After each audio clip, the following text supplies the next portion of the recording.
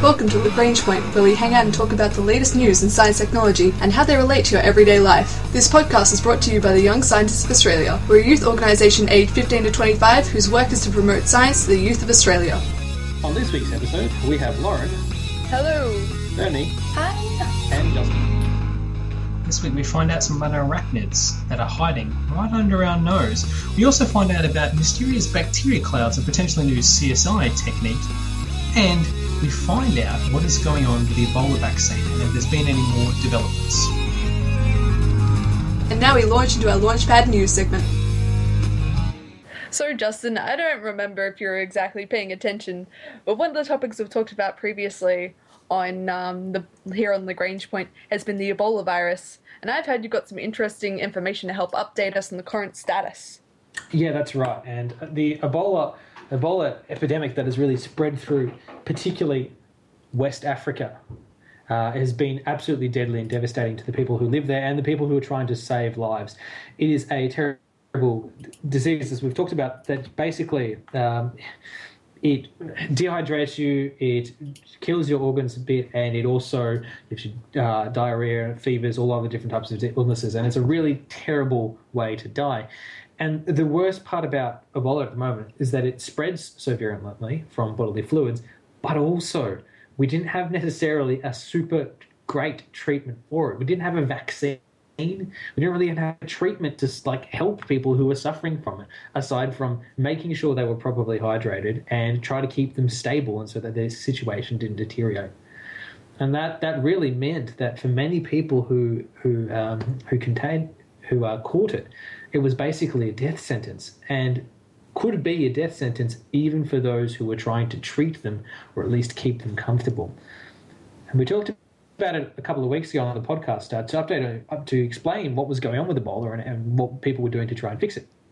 And fortunately, we have an update which does contain some good news to this news story, which is what we want to talk about here this week. So many people have been busily working away on this really difficult issue. And what they have come up with, some recent people from a number of different institutes, including the Public Health Agency of Canada and another members from the World Health Organization, people have developed a new drug called ZMapp. And basically, they have been rapidly trialing and testing this drug on monkeys. So they found that it actually healed all 18 monkeys they infected with Ebola. So basically, they developed this treatment cure, and they called ZMapp, and they supplied this drug to the infected monkey patients that they had, and they thought it actually had any benefit or not. And fantastically, that it had a 100% success rate in this first really basic trial that they did.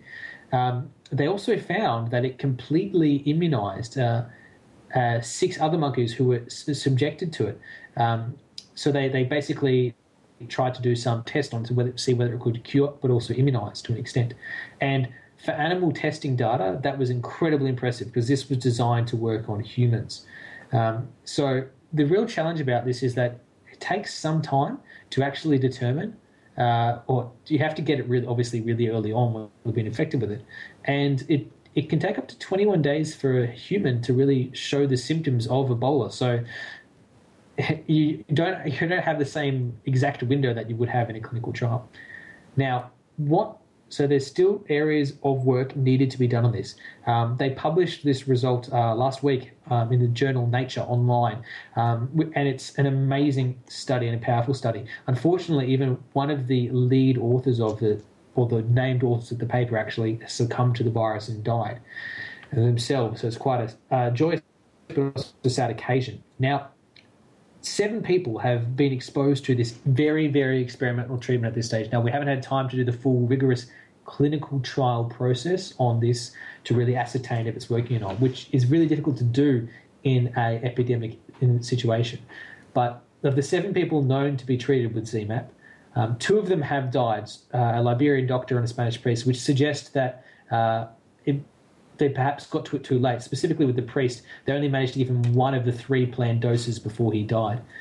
They've also given it to 2 Americans who recovered fully, as did 2 Africans who also received it, and who received the actual thing in inside Liberia. So basically, a doctor and a doctor's assistant who were helping treat patients who were suffering from it. A British nurse also received the drug, and she has recovered from it. So it's quite interesting to see that they have had some success, but it's the timing when they give it to them is really showing to be the big significant factor in all of this. Do we know if there's any negative effects or risks associated with this virus, not with this virus, with this treatment so far? Yeah, and look, we're really not too sure because one of the big challenges of medicine and medical science is it takes a long time to undertake clinical trials to ascertain whether or not you're causing more harm than good. It's easy to tell whether or not it's working in the short term, so you don't die from injecting yourself with it, but we don't necessarily know the long-term implications or if there's something else that's being caused by this because we haven't had the time to do a full clinical double-blind trial. However, it is really fascinating to note that we're able to save lives, and if the options are certain death and a fair chance at living, this is working quite well. Now, the bad news is that this drug is being developed by MAP Biopharmaceutical in San Diego, and they only have a really, really small supply of the drug. They're developing it really quite slowly, and it's based on a drug. It's sort of grown inside tobacco plants, and they extract it from that. It takes about several months to actually make each batch. A month to make about 20 to 40 doses currently at the current rate of production. And even if they were to ramp up for a full clinical trial early next year, it would still take some time to actually produce enough of the drug. The good news is we have something that can save lives. The bad news is it's going to take us a long time to produce enough of it to really test if it's truly effective and safe, and also to actually give to people to keep them alive. So Ebola is a very dangerous epidemic that is plaguing West Africa at the moment, but there is good news and hope for both people of West Africa who have contracted the virus, but also people who are treating them and looking after them. And science is marching on and trying to save lives.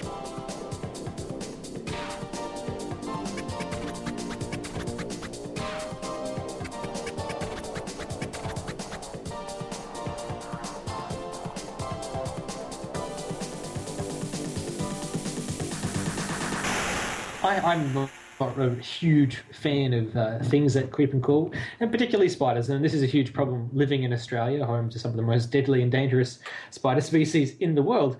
But I've slowly gotten used to this fact, and as long as I can see the spider and I know where it is, it doesn't move from that spot, I'm generally okay. And then if necessary, if it's getting too close or it's too big or too weird, then I can kill it.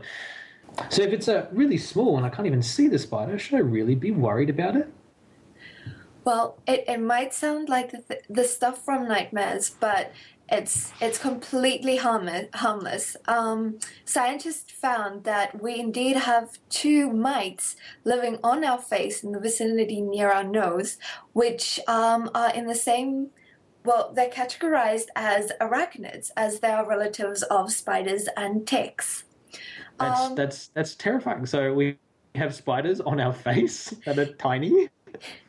The good news are we're not alone, as every mammal species so far has mites living on their face. So what kind of mites? You mentioned that there are two different types of species of mites that have been found around.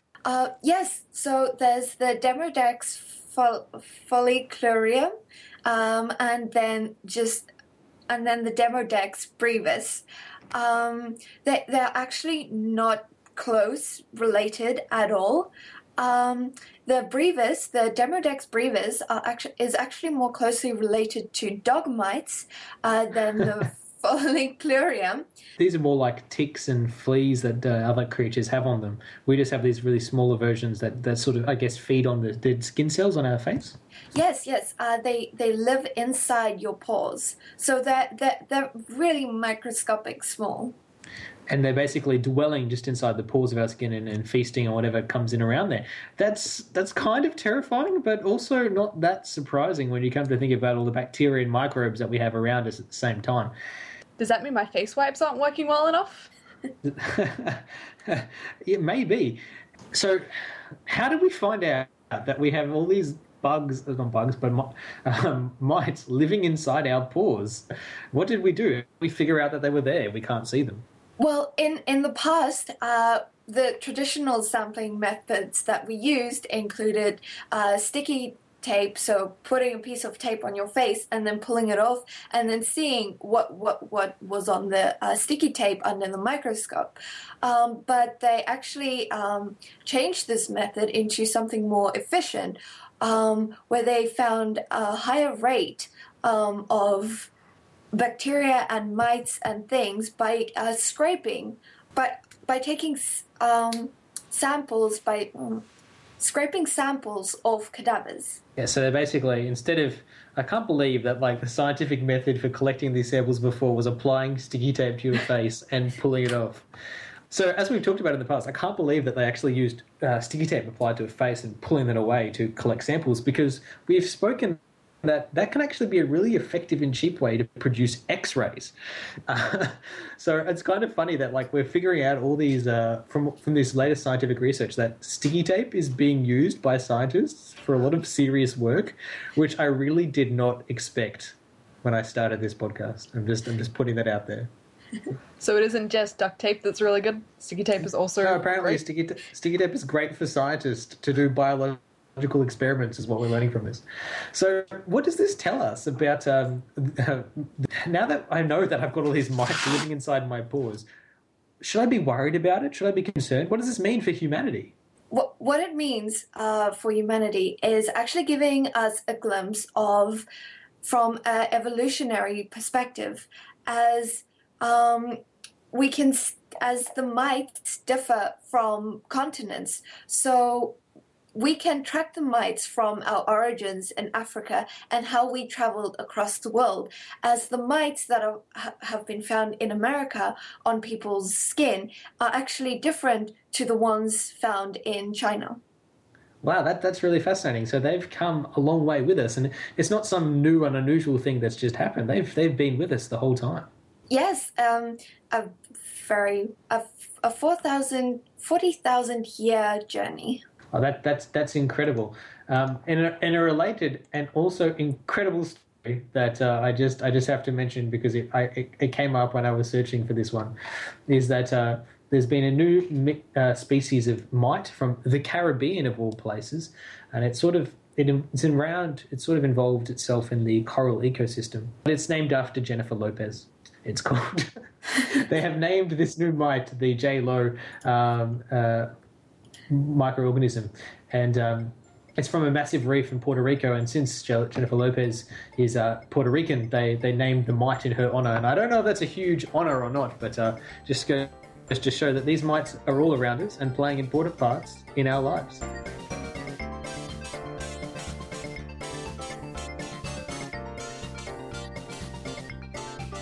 So, Lauren, I probably have mentioned this before to you, but there's a show that is based off a manga from Japanese animation, as an anime, for want of a better word, called Moyashimon, Tales of Agriculture.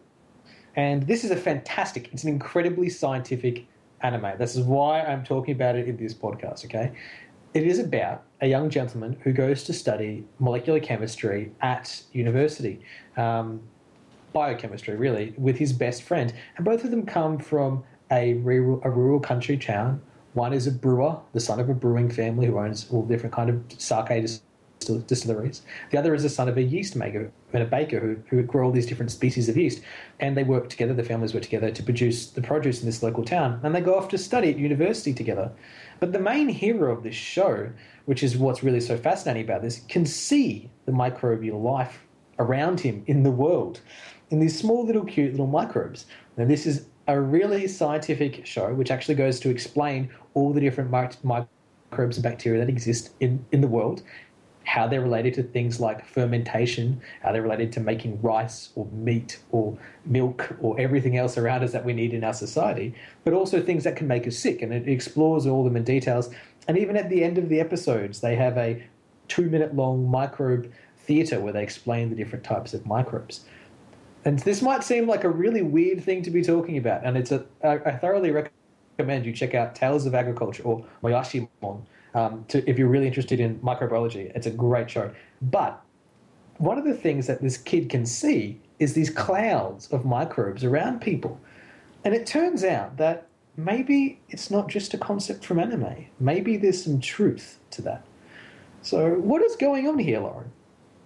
Well, it turns out, yes, Justin, we do actually have this microbiological aura, I guess, around people, as we mentioned before, with different types of mites that live on human faces and things like that. So what Jack Gilbert and other scientists at the Argonne National Laboratory have been doing is investigating the microbes that live in our houses and the microbes that exist on us and mapping them and how they transfer.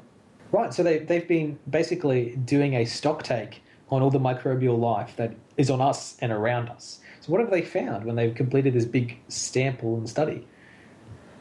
Well, what they did was they studied 7 different families, which included 18 people, 3 dogs, and a cat, and their homes. That's representative, all right. I mean, most people have pets. I think it would have been interesting to stick in a couple of other types in there as well. Find out what the types of microbes and like birds and stuff are. Well, that's right. So they observed these people and their homes over the course of 6 weeks, and they did like daily swabs, and they sequenced the genomes of bacteria to see if they were the same types that were like transferring places and stuff like that. Right. Okay. So were they basically sort of tracked their movements of the different bacteria, see where the spread was? Basically, yes. And what they found was, they observed one particular type of bacteria called Enterobacter, which was found on one person's hand. And they tracked that it actually moved to a kitchen counter, and then it moved from the kitchen counter to another person's hand. Right. So it's sort of travelling with them. So it's travelling, and these people are leaving their microbe auras around their house and their little imprints around the house. Right. And did this move with them when they left? When people had left the house for a few days, the person's aura quickly diminished. And so it took less than a day for the microbe signature of the house to look completely different, and the one that they just moved into looked very similar to what the old one used to look like. Wow. So a lot of people complain about other people's houses or things like that, and to say, oh, there's a smell here, or this hotel room is so dirty, or the best is full of germs and bugs. But maybe it's actually just traveling with them and around them. Yeah, so you're constantly going around and fingerprinting your own little microbe aura around the place. So if we are leaving behind this fingerprint, is there anything we can do with that? We can study or analyze? Well, theoretically, we could use this to detect people's... Wait 1 second. So theoretically, we could eventually use this to catch criminals, for example. So looking at the fingerprints and the microbes that people had left at the crime scene and things like that, and pick which study it comes from, which family it comes from. It could possibly even be used to figure things out, like new people coming into your life, so like them leaving new fingerprints on your place, or maybe even uncovering a cheating partner. Or tracking people who've been at a crime scene. Mm-hmm. Wow, this is some really serious CSI detective work. So now we not only have to worry about the mysterious fingerprints or DNA evidence we leave behind, they could even get us by the associated microbes that we carry with us through the world. This has been the Young Scientists of Australia's podcast, Lagrange Point. This week we've learned about what's hiding underneath our noses and on our faces. We've also found out the updates to the vaccine for Ebola that has been developed. And we also discovered an exciting new CSI technique involving bacterial signatures. Our ending theme was composed by Audionautics. Head to ysa.org.au for more information about the Young Scientists of Australia.